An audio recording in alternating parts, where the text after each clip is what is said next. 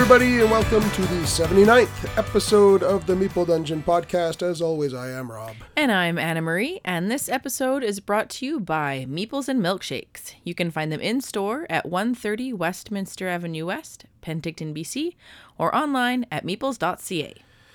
Okay, so as you can tell, we don't sound 100% right now, but we're feeling pretty good, but we sound not like so this. very good. So we're going to try and get through an episode here because we have a lot to cover over the next few days, and a lot of games to play, a lot of games to review before the end of what we like to call our actual year ends, kind of the end of this first week of January. We try to wrap up all the games we have left to play, review them, and then start doing our top 10 lists of things we want to, or things we played this year and things we want to see for 2024 and so forth. So we're going to try and do that over the next week or so. So to start this episode, we have some more new to the collection because it is the season for new games. It is. Did you have one you wanted to talk about first? Sure. Okay. I will talk about Kutna-Hora, the City of Silver. So this game is designed by Andrei Bystron, Peter Kaslava, and Pavel Yarosh, and published by Czech Games Edition. And this game is a city builder game. It's where you're, developing and mining in the famous city of Silver. So it takes place in the 14th century, I think. Mm-hmm. And you're just kind of mining and getting as much silver as you can, helping to build it up. And it's one of those where you have to manage, I believe, like your personal success with the success of the actual city. Like you can't, if you go too heavy into personal, you're not going to do as well. I don't think so. You have to kind of balance it. But if you go all in, like just helping and not building up yourself, you're not going to do well either. So kind of a management there. But yeah, I've heard really good things about this one, and I'm super excited to get it to the table. I've heard nothing but good things about that game. It's on a ton of people's top 10 games lists of 2023. Oh, cool. So good. I'm glad we're going to get it played before. Yeah, so maybe it'll make an appearance on one of ours or both of ours. Yeah. So we'll see. We're going to play that soon. I have one here. So this is a game we backed on GameFound, I believe, and this is the successor to a hugely popular game that we loved, and this one is Sleeping Gods Distant Skies. Yes. Yeah. So this one comes from the same crew, designed by Ryan Lockett, art by Ryan Lockett. Yeah, the guy who can do everything. Yeah. and published by Red Ravens Games. So this is kind of the sequel to the original Sleeping Gods. We played through the whole first game of Sleeping Gods and absolutely loved it. It's one of our favorite games from 2 years ago. I don't remember. I think it was 2022. Yeah.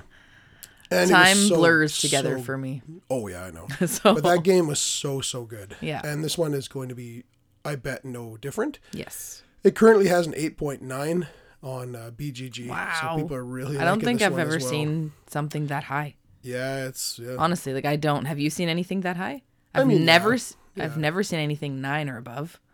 Oh, I've seen it. But yeah, really? This is very, very high. Wow. Yeah, and this one, the same as the other one, plays 1 to 4. It's best at 2, which is what we played at. Yeah. So we'll do the same thing. And the playing time is 60 to 600 minutes.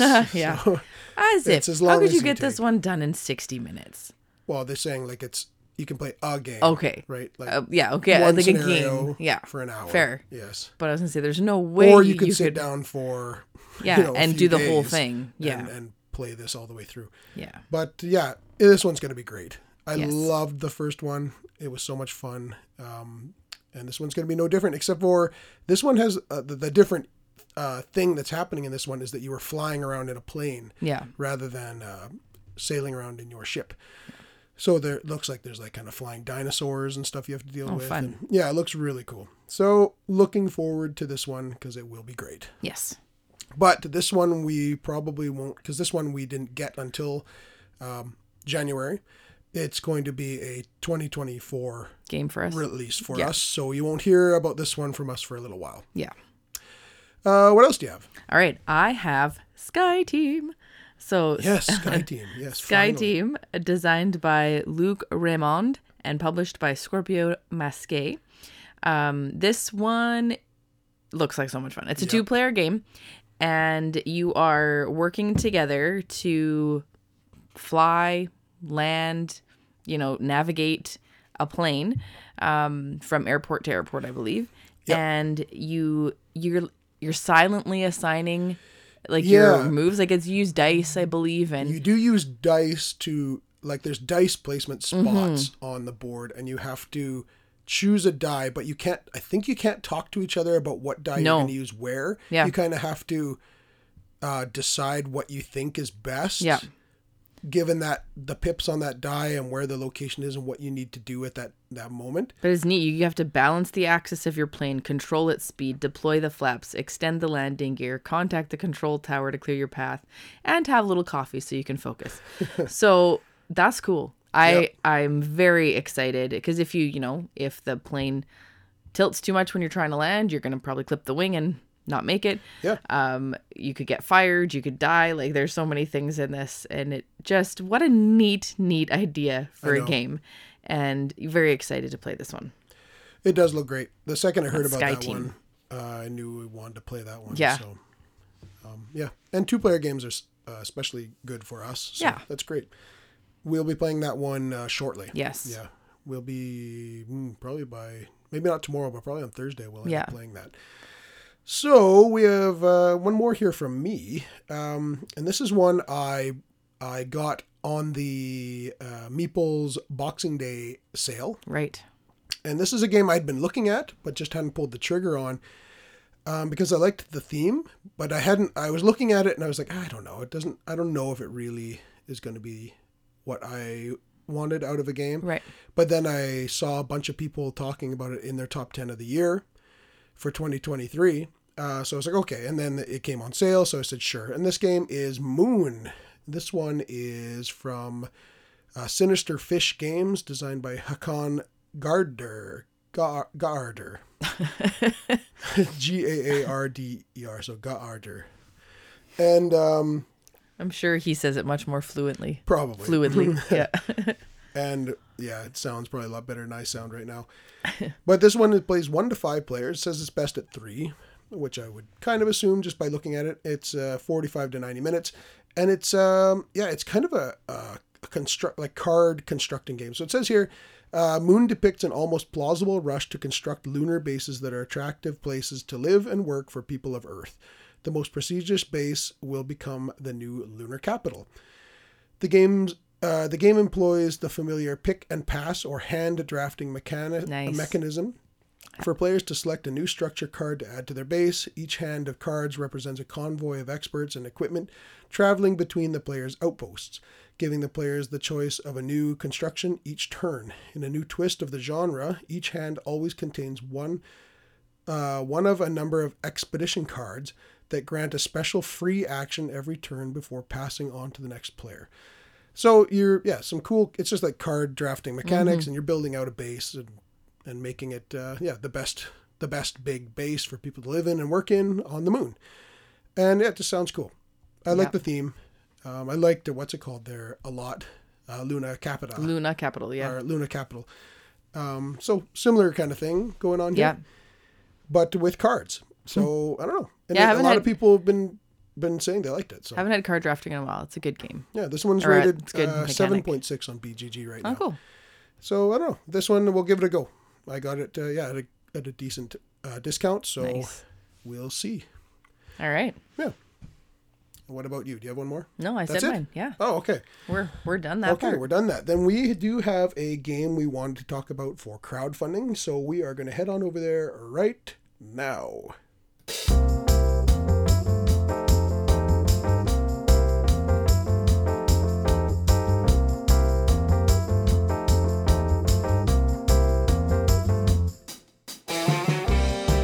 Alrighty then, here we are at our crowdfunding segment of the episode where we're going to talk about a game that is not currently on GameFound. It's coming soon to GameFound. I believe it starts on March 1st, the campaign. But this one has a preview on GameFound.com, and it looked very interesting. It looked like something that we will probably be interested in. So this one is called Under the Sun. Under Our Sun. Under Our Sun. by Tabletop Games. Tabletopper Games. Yeah, so this one, do you want to give a little read of the synopsis there? Sure. So Under Our Sun is a semi-cooperative exploration board game set in a post-apocalyptic world where life is at the mercy of the sun. 1 to 4 players embark on an adventure, assume the role of survivor, and join forces to reach a common goal. Players beware. Everyone might not have the same goal in mind. Yeah. So this sounds familiar to one of the games that we love, and that's Forbidden Desert. Yeah, our favorite, I would say, our favorite family game. Yeah. So it has a very similar theme where you're fighting sun is the enemy. The sun. And, you have to explore tiles. Yeah. So it's kind of like a way bigger... You have to work together. Version. Yeah. Whereas this one, you kind of do, kind of don't. You do have to work together, but you don't win together. It sounds like sounds like you would have your own goal to achieve. Yeah. Right. So. Yeah. So this one sounds interesting. So Under the Sun is a semi-cooperative exploration board game set in the post-apocalyptic world. Yeah.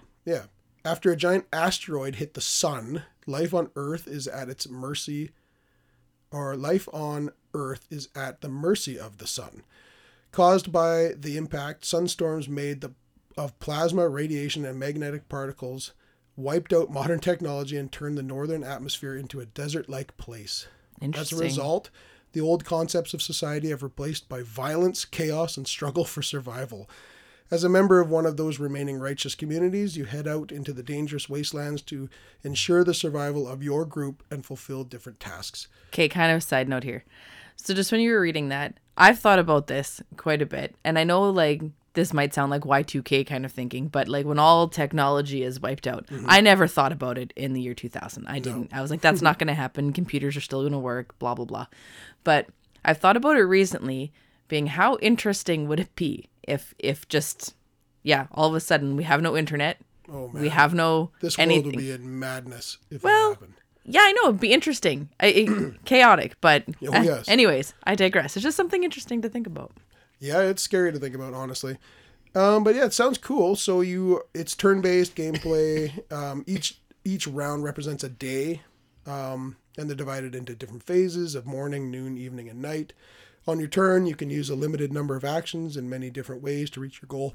So again, it's just kind of a simple game. You're exploring tiles, and you're gaining resources, and you're getting tools and weapons, and you're taking on different challenges. And I think they said the challenges, it could be nature, it could be people, random things that are going to be your kind of enemies almost, or the things you have to battle. Yeah, it says explore the area tile by tile and trigger events which are scattered around the map. Find precious loot and scavenge for resources to craft unique items, upgrade your character, shelters, etc. Yeah. And you can fight against animals, people, the elements, all those things, and you're just trying to reach your goal and also help the others. So it sounds interesting. Yeah, it's saying 90-minute playtime, so an hour and a half-ish. That sounds... Yeah. I think it's going to be cool. And this one, so let's see here does it have any any information on what the different pledge levels? Pledge levels? No, because it's only a preview. Those ones won't come out until March 1st, until it actually launches. Right, so only at launch. But just judging by the pictures, the components look really They good. do look really nice. The art looks really nice. They look really detailed. And the tiles look really nicely. They look like big hex tiles. Yeah. Kind of remind me of Eclipse tiles. Yeah. Like that size of hex is what they kind of look like to me. About that size. And the player boards look like they're dual layered. The characters are little minis that can be painted. And it looks like there's lots of colorful cubes to try, and the character art looks really good. That's what I was saying with the detailed. I was talking about I was thinking of both the characters. They look really, really good. They look really good. So the actual components and what's the word I'm looking for? Production of this look really good, really high production. So to have a production that looks like this before this is even launching, to me is very promising. Yeah, before they even do their launch. To show that they've got a good handle on what the product they already have coming out. So. And we're one of the followers of this campaign. Currently, there's about 1,994 people following the campaign. And if you do follow this campaign and you do end up backing this game, you will be able to get a free gift. Yeah. And this free gift is a soundtrack to go with the game. Oh, cool. Yeah, Under Our Sun original soundtrack. So we'd be getting that for free. And I got to say, I love playing games with music. We always have something in the background, but if we can theme it up with the game, is what we try to do. Yeah. I just find that it makes the game so much more enjoyable. For sure. We always do. But yeah, this one sounds cool. Under Our Sun from Tabletopper Games. And this is starting the campaign on March 1st. Yeah. And it looks pretty promising. So I guess that's about it for our crowdfunding segment. Yeah, so that's good news because we have a cool game we want to talk about in our review here. So we're going to go and review that right after this. Meeples and Milkshakes is a great place for all sorts of gaming fun. They offer a stay-and-play library with over 500 games, yummy eats like delicious milkshakes, tasty treats, and scrumptious sandwiches all made in-house. And they host a board game meetup every Wednesday and Friday at 7 p.m. Not only does Meeples and Milkshakes have a wide variety of games to purchase in store, they also have an extensive catalog of games available online at meeples.ca. Their easy-to-navigate web store features new arrivals and restock sections, which are being constantly updated. Looking for the new hotness? Check out their pre-order pages. That's right, there are multiple pages of pre-orders with hundreds of titles to choose from. Oh yeah, they also ship across Canada. Check out Meeples and Milkshakes and their friendly, knowledgeable staff in person at 130 Westminster Avenue West in Penticton, BC, or online at meeples.ca. Alrighty then, here we are at the final segment of our episode where we are going to be doing another Meeple Dungeon review. And what are we reviewing today, Anna Marie? Today we are reviewing Apiary, designed by Connie Vogelman, art by Kwanshai Moria, and published by Stonemaier Games. Yes, Apiary. So this one, we only got... you got this on Christmas. Yeah. Yeah. So this was a Christmas present. So this is one that we'd heard a lot about, but wasn't really on our radar up until just recently. But we'd heard a lot about it recently. Mm-hmm. And it's another game from Stonemaier. This one wasn't a Kickstarter or anything. This one was just straight to retail. And it's a funny theme. Do you want to talk about the theme? All right. In a far distant future, humans no longer inhabit Earth. The cause of their disappearance, or perhaps their demise, is unknown, but their absence left a void ready to be filled by another sentient species. Over the span of untold generations, one species of the humble honeybee evolved to fill that void. They grew in size and intelligence to become a highly advanced society. They call themselves Mellifera. Mellifera have made substantial technological advances in addition to the technology they adapted from human ruins, up to and including space travel. But the species has not managed to completely escape its own evolutionary history. Although Mellifera has overcome the short lifespan of its predecessors, this longevity comes with the cost of prolonged hibernation. Each year, members of the species are active for just a few short months, the flow, before going into hibernation for the remainder of the year, the dearth. Right. So yeah, that's kind of what's going on. Yeah, so a bit of a silly theme about bees taking over as the dominant species and then, exploring going off space. into the cosmos, exploring space. But yeah, so this is at heart a worker placement game with some really interesting mechanics going on here. So we'll tell you how does this game work. There is a main board. And on that board, there is 6 different major locations for you to go to send your workers. And one of which is called Explore, one is Advance, one is Grow, one is Carve, one is Convert, and one is Research. So on that main board, in the Explore section, you're going to have a mini of your bee mothership. So like this huge mothership. It's like the mothership to all of us. Yes. There's we have to picture it as I'm flying my ship out into space, you're flying your ship, but we're all kind of following the we're like different factions of the same species. Yeah, but then the mothership is there, and there's a bunch of tiles there, about 9, 10, 11 tiles there that are going to be put out at random And those are going to be tiles that you're going to flip over to represent exploring different planets and getting resources. Then there's the advancement spot where there is some tiles for farming, recruiting, and developing. And you're going to be choosing these tiles to add to your player mat. So you do have your own player mat, I should say. Then there's the growing section where you are going to be able to get more bees and then add to your colony ship, like increase the size of it. Yep. Then there's the carving spot where you're actually going to get kind of end game scoring tiles to add to your ship. And then the convert spot is where you can just convert resources and cards into bigger and better things. And then there's the research spot in the bottom left corner where you're going to be able to get cards. And these cards are multi-use, very different, interesting cards. And seed cards, right? Like you're planting seeds. They're and seeds. stuff. That's what they're called. Yeah. The seed cards. And they have 3 different uses, which are pretty cool.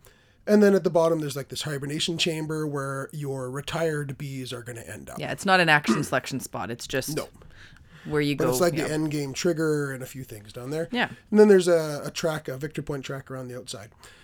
So you are going to set up the board. It's all variable. There's tons of stuff to put down here. So everything is put out. There's loads of different tiles for everything. So you're only going to put out a few of each. So every game's going to be different. And so you're going to seed out the board, and then you're going to grab your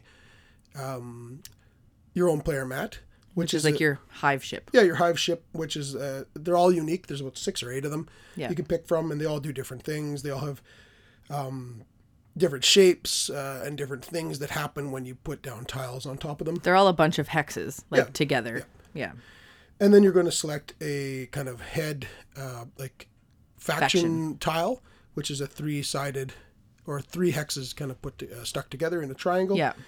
And it's going to tell you like who you are and what your end game scoring thing is going to be, and you're going to put that onto your player mat. It gives you some resource spots because you can only have resources that amount to the number of spots you have. Yeah. So you're going to add to it and stuff, but they're And then you are going to get your starting resources dictated by your faction tile, and you're going to collect your bee minis, and these bees are like die with a head and a tail on it, really.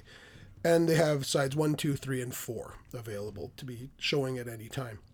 And also dictated by your faction tile will tell you what bee types you start with. And the value. Yeah, the value. Yeah, so whether or not you start with a level 2 bee and 2 level 1 bees or whatever that is. And you're going to put those on your little sideboard. So you have 2 kind of boards. Like a little sideboard and then your main spaceship board.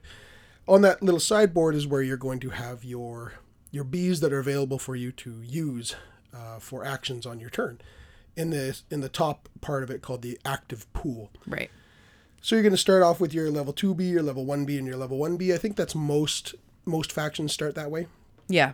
And then below that, you're going to have some little tokens, some little bee tokens. And these things are used for keeping track of every time one of your bees hibernates. Yeah, you're like they go in the hibernation color. Yeah, so the little cardboard bee-shaped things that you're going to end up using later on when your bees start retiring.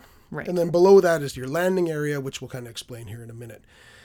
So once you've got everything set up, on your turn, whoever goes first is simply going to take one of their bees and put it out into one of the action spots. Now, they all act quite different, but in a similar way. Yeah. It's all about the number on the bee that's showing. So whatever number's pointed up is what really matters. So if I put out my level 2 bee... If you put it in the explore spot, you would put out your level 2, and you would take then the queen bee, which is like representing your hive, kind of, your ship, the mothership, and you move that. You can move the bee, the ship up to 2 spaces. Yep. And so whatever spot you land on, you're going to get the resource that's depicted there. Yep. Then if you're the first person to land there, you take that little resource chit, you put it on your board, and then you get to add a tile. You flip over the tile, which is going to then show resources at the top. And sometimes you get to add a resource to it. And then you get to claim those as well. Yeah, and that tile is representing a planet that you've just discovered. Yes. And then the resources that are within it. Yeah, and every time then another player or yourself goes to that planet, you get the resources that are available in that planet now. Yeah. And as you go there more often, some of them will have 2-3 different resource spots on it. So every time you go there, you might discover a new resource and add to it and add to it and add to it. And the queen always, the mothership always starts in the same spot. But let's say I went there, or you went there with your level 2 bee, and you moved 2 spots. Well, when I go there, say I went there on my turn, there are 2 worker placement spots that are connected with a plus sign and a little arrow.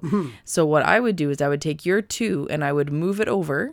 Yeah, you'd bump me out. I'd bump you out, but over to the other spot, and then I would put mine in. But that means, let's say I had a level 1, I would get my level 1 plus your level 2. So I would get the chance to move 3 spots in that area. So you kind of use, because the bees work together, right? They do, So you're then, I could move up to 3 spaces on that. Yeah, you're able to combo off the previous bee that was there. If you're able, if there's a spot for you to bump him to, then you can. Because some places there aren't. You're going to be bumped out of the game altogether, like off the board. Yes. And but we'll talk about that in a little minute. They also have a spot in that explore section where it says if you used your level 4B, you get an added bonus. Yes. So not only would you get to move 4 or more spaces, but you also get, they're going to, as you flip over the tiles, some of the tiles will have a little section on the bottom that shows a level 4B. And then you get to do that level 4 action if you can complete it. So it's like you get the resources on the tile plus that extra bonus of the level 4B. Yeah, so they all, basically everywhere you go, if you ever play a level 4B, you're going to get something good from going there. Because it's your strongest bee. Some places, like the Carve, you can only take level 4Bs there Right. to even access these tiles to purchase. And then, so yeah, that's how the Explorer works. You place a bee, you move that many spots. If you'd bumped somebody down, then you also add that many kind of pips, per se, to your movement, and then you can move the mothership around. Discover a spot, flip over the tile, get a bunch of resources.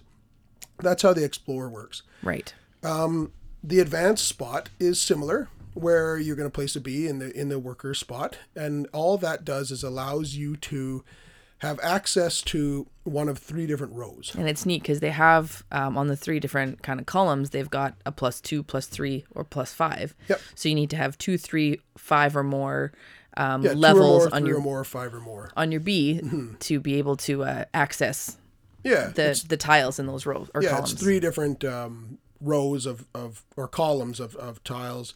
One that is a farm. Like they're in 3 rows. There are 3 rows that have, like, 1 row is a farm, 1 row is recruit, 1 row is develop, but they're in the different columns for the how. One of each per column. Yes. Yeah. For +2, +3, +5.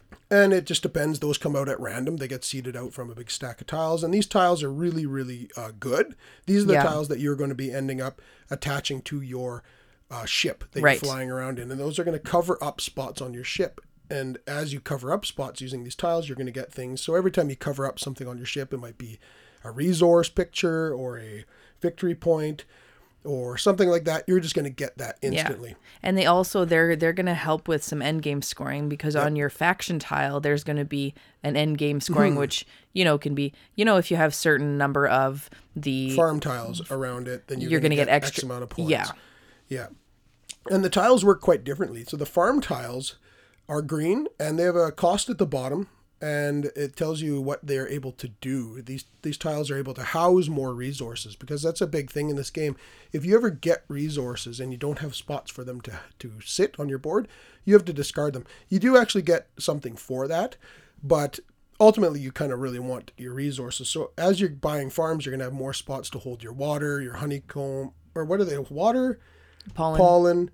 What's this one? The green one? I don't. I'll check it out. You keep going. Oh, fiber, and then wax, and then ultimately honey. Yes. These are your 5 resources, but your main 3 are the fiber, pollen, and water. Yeah.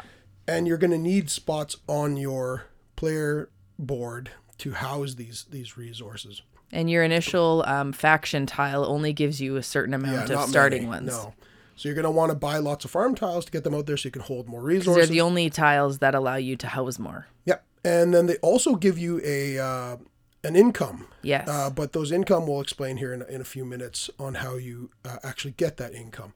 Then there's also the recruit tiles. So that's literally recruiting bees. Yes. And they're the blue tiles. And they have like different names, like the engineer, the pharmacist, the herbalist.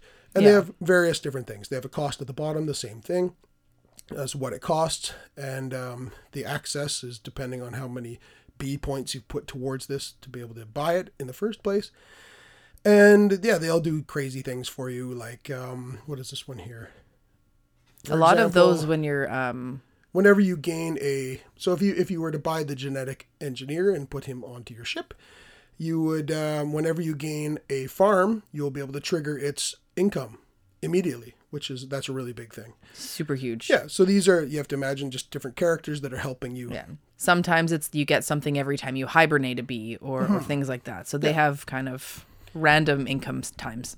Yeah, and then there's the development tiles, which are another, just different thing. They have their cost at the bottom. Those usually cost wax to purchase, so that's one of the higher resources. And those usually get instant rewards for them. Yeah, it's usually exactly that, an instant reward of gain 3 cards or fire up all your farms or something like that. And all of these tiles, they also have end game They do. point scoring. Yeah, on the left-hand side, they'll have a point value yeah. from basically 0 to 3 or something like that. Yeah. And that's how those all work. But in this particular spot, when you do the advance, when you place your bee down, if you're the first person to go there, you always have your bee's value plus 1. Right.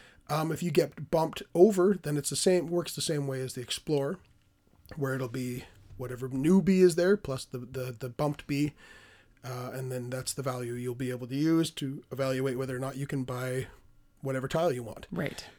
And then there is I'm just going to say too, also if you play your level 4 bee there, you would gain 3 victory points. Yes. And right. So every time you play a level 4 bee, there's something very good. So there's another bonus there for that. Yeah. The bonus for the advance is to gain 3 victory points. If you were to go to the grow section, there's one worker placement spot there. So there's not going to be any of this pairing up thing going on. Right. There. And if you go there, there's 2 things you can do. You can pay a pollen to gain a bee from your kind of pool, like outside the board, and add it to your, what's it called? The active pool. Yeah. And you can also pay 2 resources to gain a...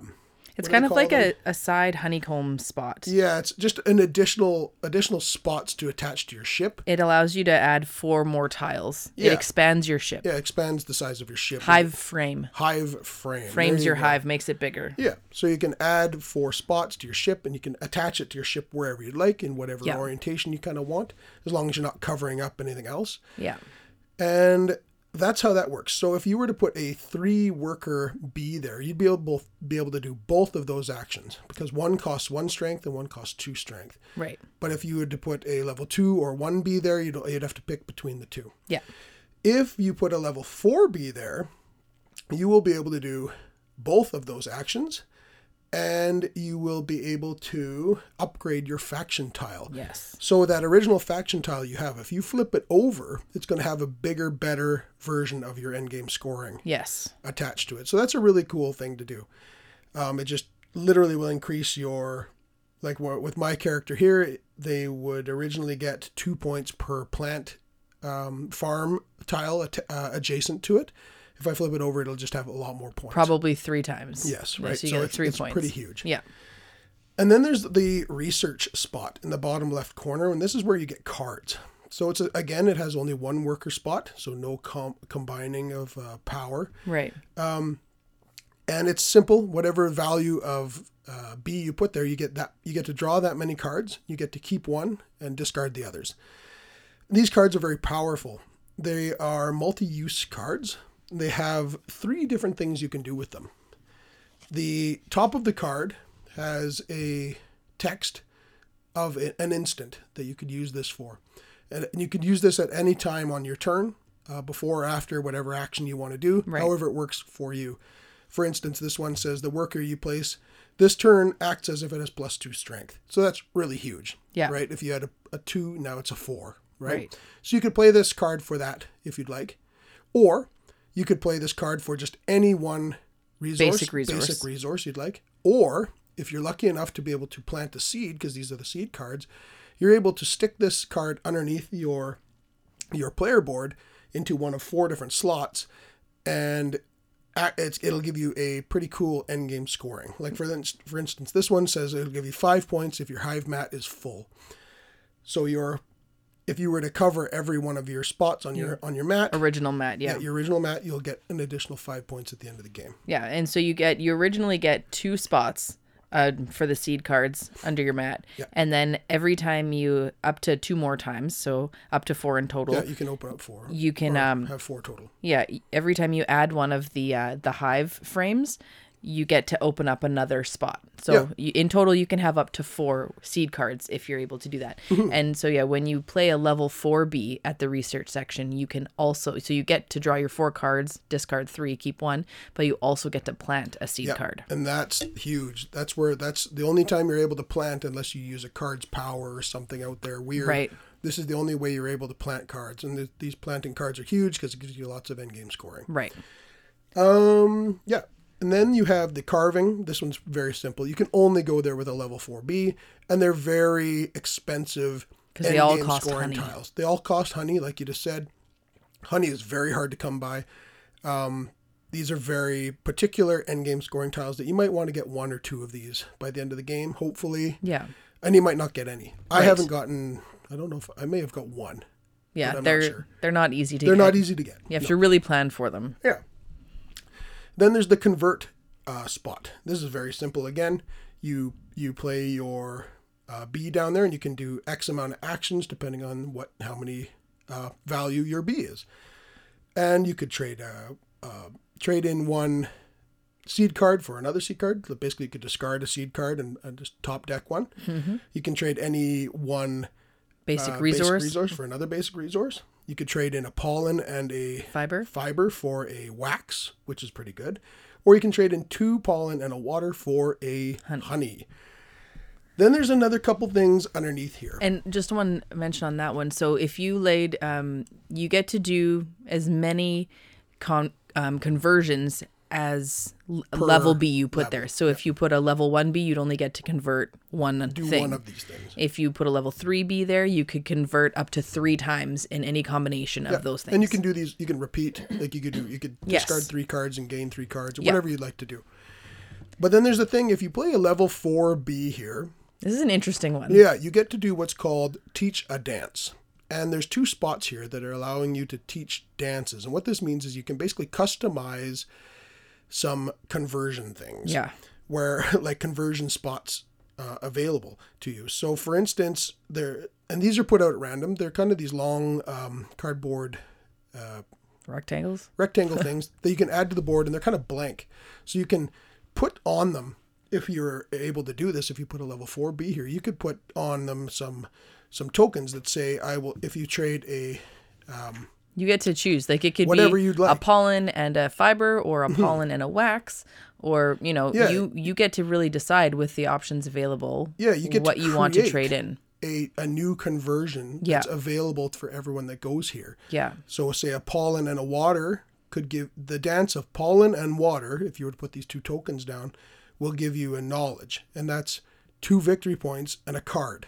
And then a leap up the Queen's Favor track, which we haven't mentioned yet. Right. Down at the bottom of the board is a Queen's Favor track, and it's a simple track. You just go up or down it, depending on if you're losing or gaining favor with this little icon of a Queen's crown that kind of comes up here and there. And the further you are along on there, there's quite a few victory points to be had at the end of the game if you climb that track. But it's a neat little spot where you can create. There's only 2 of them available. Yeah. Create it. What do you want to call this?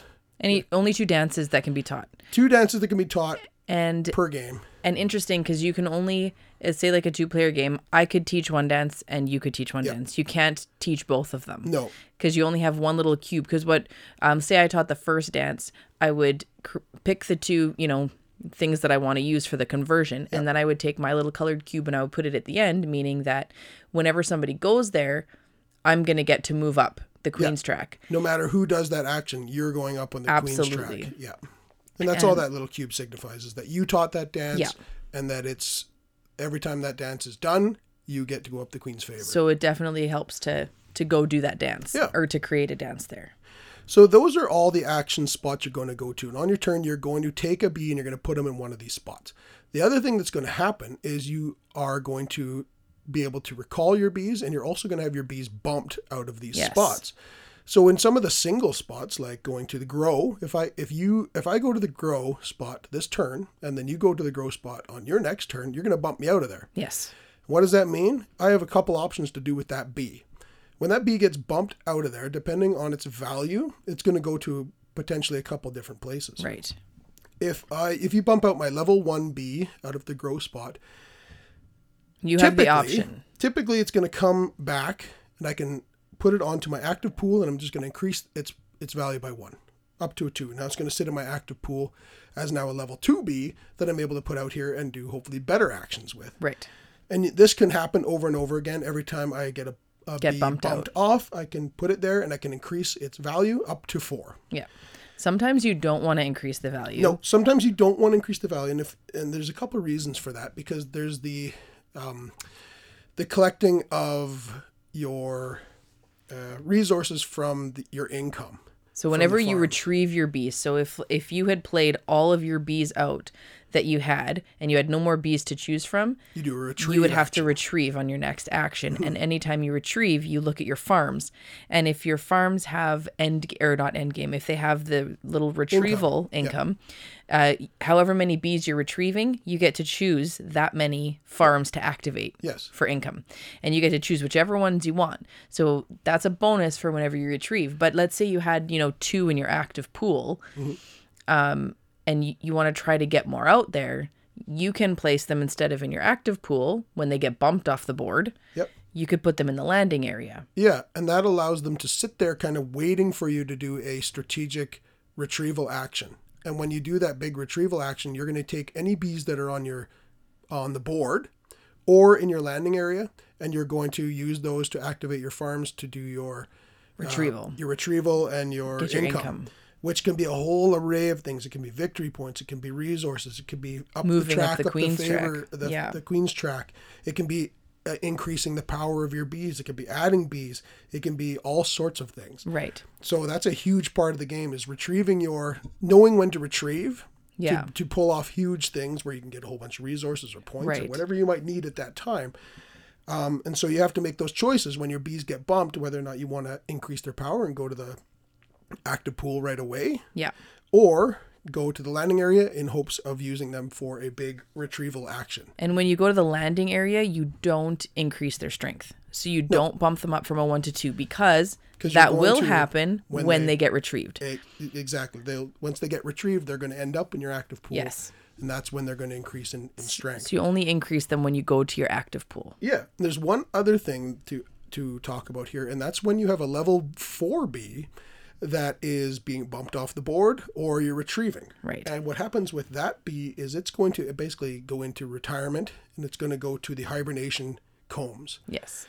And what this means is basically that bee has done everything it can do, and you now take that bee person, worker guy or whatever, off the board, and it's going to sit in your inactive pool off the board, and you're going to take one of the tokens that's on your little board here. Your docking mat. And you're going to place it into one of a whole bunch of different spots at the bottom of the board that are... You have 2 different sections in the hibernation comb. There's a smaller section, and then there's a larger one. And the smaller section is worth... Whoever has the majority of hibernating bees in there at the end of the game is going to get 3 victory points. And whoever has the majority of hibernating bees in the larger comb is going to get 7 victory points at the end. And whoever has the second highest is going to get 2. So basically, when you go to hibernate, they have... when you're filling up the little spots, you're covering up a bonus that you're going to get. So you might be able to get a honey or a wax or a basic resource. Mm-hmm. You might be wiping one of the advanced, rows. But you get that bonus, but your bee is hibernating. Yeah, and this is how the game it ticks down. That's your time. This is how the timer goes, because every time a bee hibernates, you're going to put out one of these tokens into one of these spots. But as these fill up, that's going to show you that the game is nearly ending, because the game is going to end in 2 different ways. It's going to end if every one of these spots is filled. Yep. which for a 2-player game would be 2, 4, 5, 6, 7, 8 spots. So as soon as 8 bees retire into the hibernation comb, the game ends. And there's 2 more turns, or a turn each, or whatever. Yes. But, or if one of us puts out all 7 of ours. Yes. And that would be like crazy. rough. Yeah. That'd be really crazy if one person were to put out 7 and the other person didn't. You know? So every time we've played, it's been filling up these 2 pods, and that triggered the end of the game. And the end of the game happens with 1 turn each, regardless of who ended it, to finish it off. And then you go into a huge end game scoring. I should mention, because we've been playing 2-player, we only use those 2 sections. There is another section if you're playing only a 3-player game. Yep. You have an extra added little 4 section more spots to fill up. Yeah, so 4 more bees would have to retire for you to finish a 3-player game. And then the other side of the board, pardon me, is actually for 4 and 5 players. Right, so they would probably have a larger hibernation comb. Yeah, we're on the 2 and 3 player side of the board, but it changes slightly on the other side of the board. And then once you're done, you each get 1 more turn after the hibernation is full. Yep, you end the game and you go to end game scoring. Yes. And the end game scoring is bonkers. Huge. It's like there's so much of it. It depends on so many things. It depends on how many tiles you put onto your board and what you've covered up and what you haven't and what's adjacent to your faction tile. And how many points you get for that. The seed cards you've put out and what endgame scoring they provide. How far you are up on the queen's track. Yeah. How many tiles you actually put down that have victory points on them. Yeah. Things like this. And then you tally up all your crazy endgame scoring and you figure out the winner, and that's it. And in our last game, Anna Marie had I had 9 points. 9 points going into the end. Yeah. And she beat me with a score of 81 to 77. I had, 72 points in game end scoring. In game scoring. I had 9 points going into the end of the game. I've never played a game that I can remember where game end scoring can be that huge. Well, yeah, this is definitely one of the more significant things we've played in a long time, where the end game scoring is the bulk of it. Yeah. Yeah. So and it depends, right? It depends on how you played the game. It does. Other games, all have advanced up the point track farther and not gotten as many end game points. It's interesting. It is. So that is kind of how this game works. Play bees out, do your thing, add things to your board. It's just adding tiles. It's finding combos and trying to satisfy your build up your hive and all the different end game things it's asking for you to do. Yep. And that's about it. Yeah. So let's revisit the theme. Does the theme lend well for this one? I think so. In a funny way, it's a fun theme. I mean, you could put anything for sure. But this one's a funny one. I like it. It's cool. Is it thematic? No. But is the theme fun and fine? Yes. Yeah. Little things make it that way, right? Like having your spaceship be a hive where you're getting the hexagons and like a honeycomb, right? Like you're putting them out and but could this be bees? Could this be panda bears? 100%. Could this it could be dinosaurs? For sure. This, could you switch this from sci-fi to fantasy? Probably as well. But does this work? Yeah, it works fine. Yeah, I think it works great. Yeah, I like bees a lot, so me too. Works for me.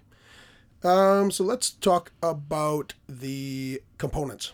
These components are awesome. Yeah, they're very good. I think they have the little bee meeples that you get. They're so cute. It's like their body is a die, but then they have a pretty detailed head and the thorax at the end. So the die is like the thorax, but then they have the little butt of the bee and wings and antenna. They're very detailed little characters and they're super they're very cool. Practical too. And they almost look like sun dropped. It almost looks like they've black the shading in them. So they're we've got they do look that I like them. I think that those are very cool. The tiles are nice. We've got the cardboard tiles for the farming, recruiting, and developing where you're building your board. It's wooden pieces for the water and the fiber and the pollen, all of those. Yep. your board is nice. It's kind of like a paper, almost like a thick paper. It's just a sheet of, yeah. And then you've got the little hive. What are they? Frames? The hive frames. Those four tiles. Those are just like again. They're thin enough that you can put tiles. They can put them on top of your board and then tiles on top of those, and just they like still stay the cardstock. Same thickness. Yeah. And the board itself is really nice. Yeah. Good quality. Yep. Components are good. The little mini of the queen bee ship is pretty cool. Cute. Yeah. And so artwork, really good. Oh, it's awesome. Yeah. Kwanchai Moria, artwork, awesome as you would expect. The colors on here, I got to say, are really nice because you have your player board, which is like space. So it's black with like white stars. Yep. And then, and the board itself is kind of like dimmer. Like dimmer everything colors. kind of You've got it's space in the background, right? So you've got, but then it's part of the hive and the ship. Bees working on it and using welders and but then you've got the tiles, so like kind of bright pastel colors, like green, blue, pink, yellow for the tiles. So those really pop on your like space player boards and on the map. All the components are colorful, so you've got blue, yellow, and green for water, pollen, and fiber. The nice bright colors. Yep. And then you've got the honey and the wax are like gold and bronzy almost. Yep. And so the colors really work well because the way they've used the brighter, lighter colors, they really pop on the board and stand out. They don't just blend in. Yeah. And so I like the use of color on here a lot. I do as well. I think it's really, really nice. Yeah. Then we can talk about the rule book. So I learned this one. Yes, you did. Rule book is great. I also, full disclosure, watched Rodney's video. Watch It Played, obviously. Love Rodney. It was fantastic. But these guys with Apiary did great. They had a great rule book. They also had a teaching guide, which is just a kind of double-sided, here's all the real things you really need to know on how to play it. Very simply laid out. They also had an appendix that had every tile, every card, everything in here explained perfectly in alphabetical order. Anytime we had a question, it was like reference, just like, boom, answer. go to the development tiles, alphabetical order, cross-pollinator, boom. It told me exactly what that thing did. So like perfect. Very, very awesome. And they also had little player mats that are cheat sheets that go with your just with your player mat of what icons mean, and the iconography was great. It was not confusing at all. That's actually something I'm going to back up because I'm going to say with the components and with the board, I really wanted to draw attention to this because I thought it was fantastic. They have made everything so easy to understand and easy to view. Like it is not cluttered. Nope. And the font is big. So like the Explore, big bold letters. And then below it where it's explaining what you do there, it's nicely laid out. It's not confusing. No, very, very simple. The iconography is awesome. It's very simple. You know what it is. The tiles are big enough where you can read them. You're not trying to squint and figure out what it is. Just I think that the layout of the board was well thought out and easy to follow along. You're not confused with what you're doing. But yeah. Yeah, I totally agree. Yeah, and then the rule book. So you said the rules were really good. I'm not surprised because this game has a nice, easy flow to it. It really does. Yeah, I really enjoyed this one. So what we have to say is whether or not we recommend it, and if we do, who for. Definitely. I definitely recommend this one. I had a ton of fun playing this game. I think this would be a good family game. I would say maybe, 10 and up? What do you think? I think 10 and up might be nice. Yeah, I think 10 and up would be pretty safe here. Our oldest, again, like he's kind of our measuring stick. Where I think he could easily play this game. But mind you, he's kind of geared this way. Yeah. So, but I think if you have a 10-year-old that likes board games, this is easy 10-year-old and up. Yeah. But yeah, no, I loved this game. Yeah. This game was great. I didn't know what to expect from this one. Yeah.